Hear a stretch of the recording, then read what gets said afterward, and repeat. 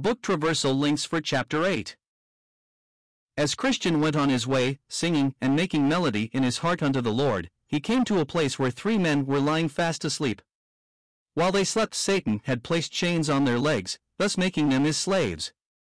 When Christian saw these men in such a perilous plight, utterly unconscious of their danger, he did what every Christian should do. He took them each by the shoulder and shook them and cried, "Wake up! You are like men that sleep on the top of a mast, for the Dead Sea is under you and a gulf that has no bottom. Wake up! The devil as a roaring lion goeth about seeking whom he may devour. Wake up! And I will help you off with your fetters." At this, one of the men named Simple awoke and, after looking around a little, murmured, "I see no danger," and went to sleep again. The next man named Sloth drawled sleepily, "I want a little more sleep," and he dozed off again. The third man, Presumption by name, angry at having been awakened, replied to Christian's kindly counsel by protesting, "Every tub must stand on its own bottom." You are doubtless thinking to yourself, what foolish people they were to reject the kind advice of Christian. Strange though it may appear, there are thousands of people today who are doing exactly the same thing, and perhaps the reader may be one of them.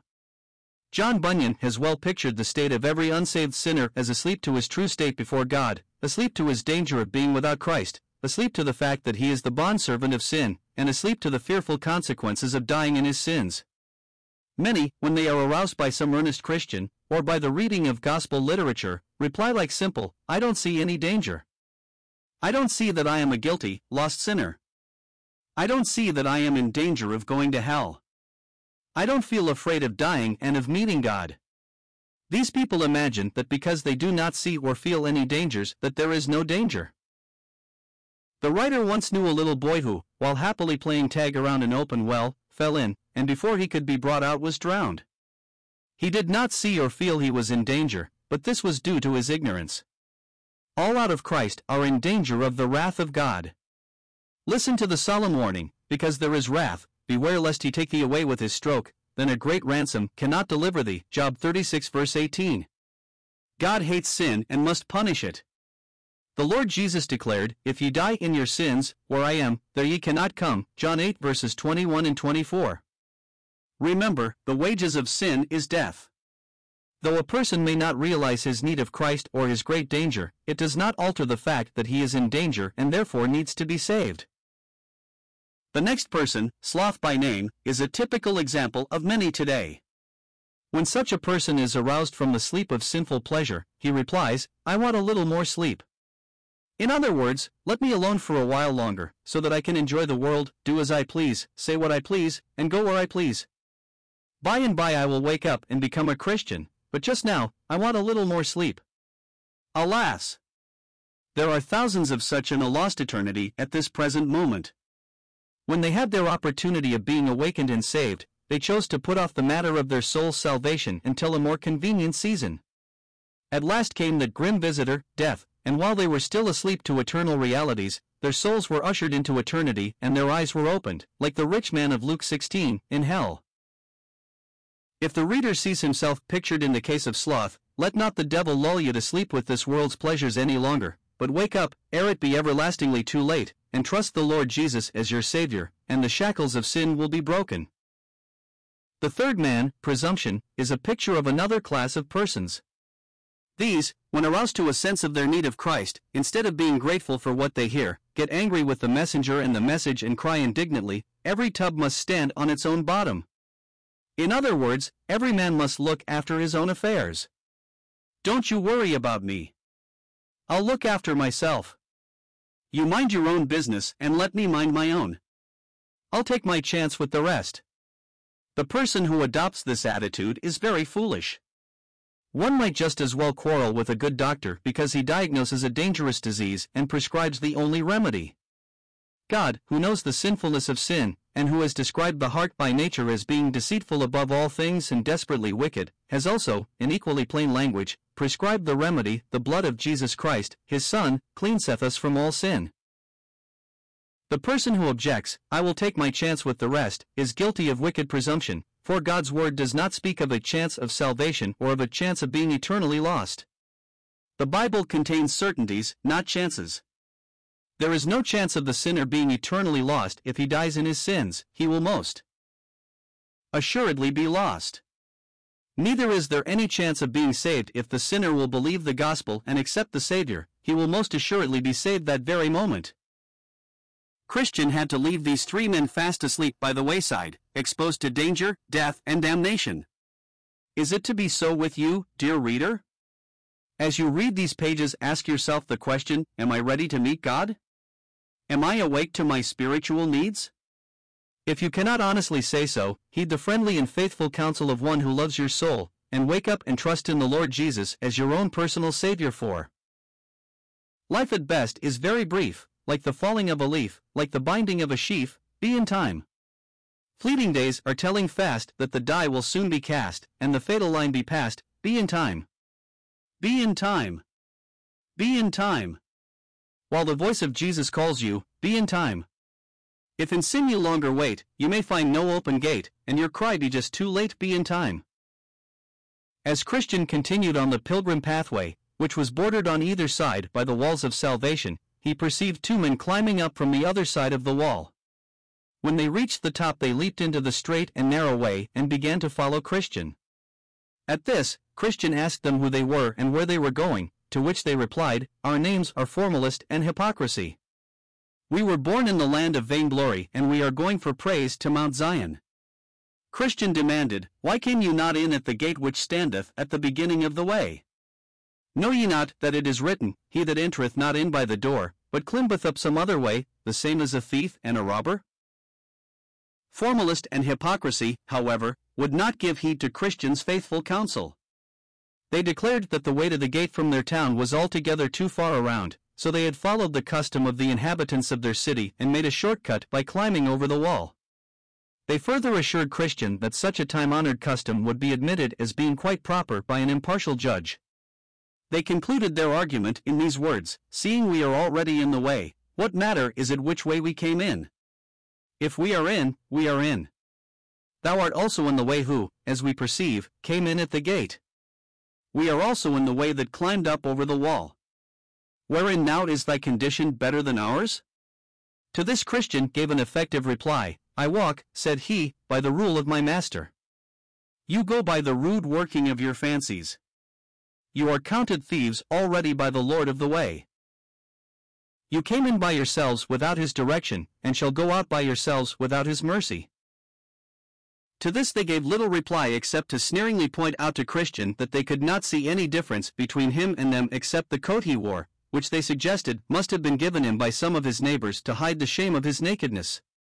When Christian heard this, he replied by telling them that by their laws and ordinances they would never be saved, and added, "As for this coat on my back, I would have you know it was given me by the Lord of the place whither I go, and that, as you say, to cover my nakedness, for I had nothing but rags before. I have also a mark on my forehead that one of the Lord's most intimate associates placed there the day that my burden fell off my shoulders. I have also a roll to comfort me by reading as I go." When Formalist and Hypocrisy heard this, they looked at each other and gave a contemptuous laugh, and followed Christian along the narrow way. In this incident, John Bunyan has given us another forceful illustration of what thousands of people are doing in this present day. Formalist, of course, is a picture of the person who is trusting to religious forms, rites, ceremonies, and the repeating of certain creeds for an entrance into heaven.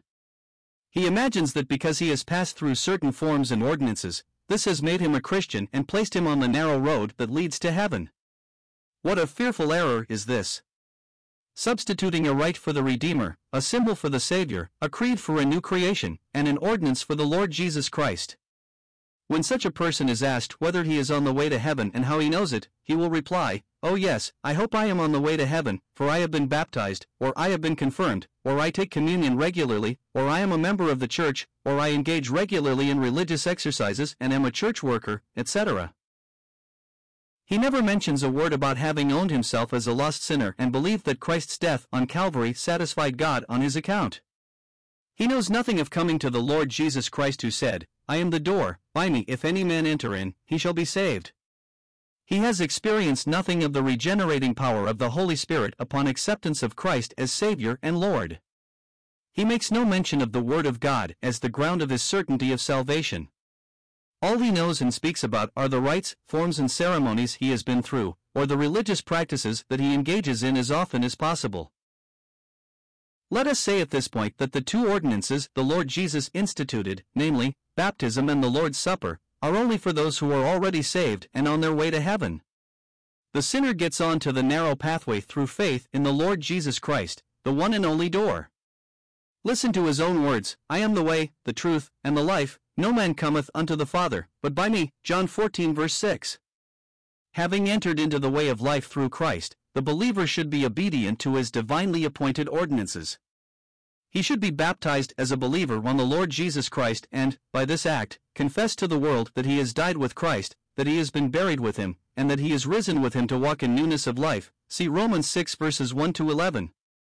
Thus he obeys the Lord in baptism, not in order to become a Christian, but because he is already 1. The same applies to the remembrance of the Lord in the breaking of the bread. Many make this ordinance the door to salvation, thus robbing the Lord Jesus of his rightful place as the only Savior, Redeemer, and Mediator. Any person who thus substitutes the mere outward form of an ordinance for the inward reality of faith in Christ is a formalist who has climbed over the wall. Hypocrisy needs little explanation. He is a picture of the person who pretends to be what he is not. He puts on a great show of religion, but only in order to cover up a deceitful life. The Pharisees in our Lord's time were called hypocrites because they pretended to be much better than others. They made long prayers at the street corners, wore special religious garments, and gave alms with a great outward show. But while they made clean the outside of the cup, the inside, that which God saw, was full of evil. God wants reality, not sham, not an outward show, but a true inward heart devotion to himself. Would it not be well if each one examined himself right now? If we profess to be Christians, let us ask ourselves, how did I become a Christian? When did I become a Christian? Where did I become a Christian? Let us test our answer with the Scriptures, and see whether we are real or sham. If we discover, from this examination, that we have never been really born again, then the sooner we climb back over that wall and come in by the door, the better it will be for each of us.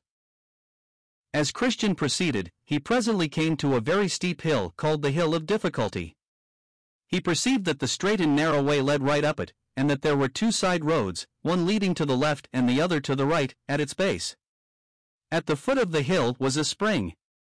Christian first refreshed himself at it and then began to ascend the hill, saying as he did so, "This hill, though high, I covet to ascend, the difficulty will not me offend, for I perceive the way to life lies here.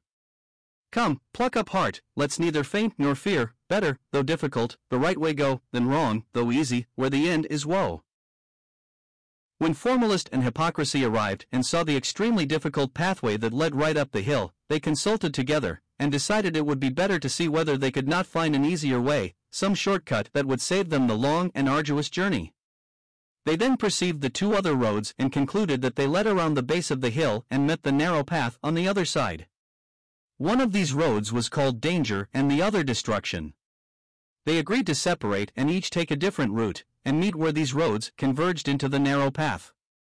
Accordingly, one of them took the road called Danger, which led him into a great forest where he was miserably lost. The other, taking the road called Destruction, soon found himself in a great plain filled with dark mountains, where he stumbled and fell and rose no more. Thus perished formalist and hypocrisy, as every mere formalist and hypocrite shall. How true is that message from the good book which says, "There is a way which seemeth right unto a man, but the end thereof are the ways of death." Proverbs 14 verse 12. A mere outward form, or an empty profession, will not avail in the dread hour of death, or before the great white throne. Let us make certain of our eternal security now, lest the fate of formalist and hypocrisy be ours also.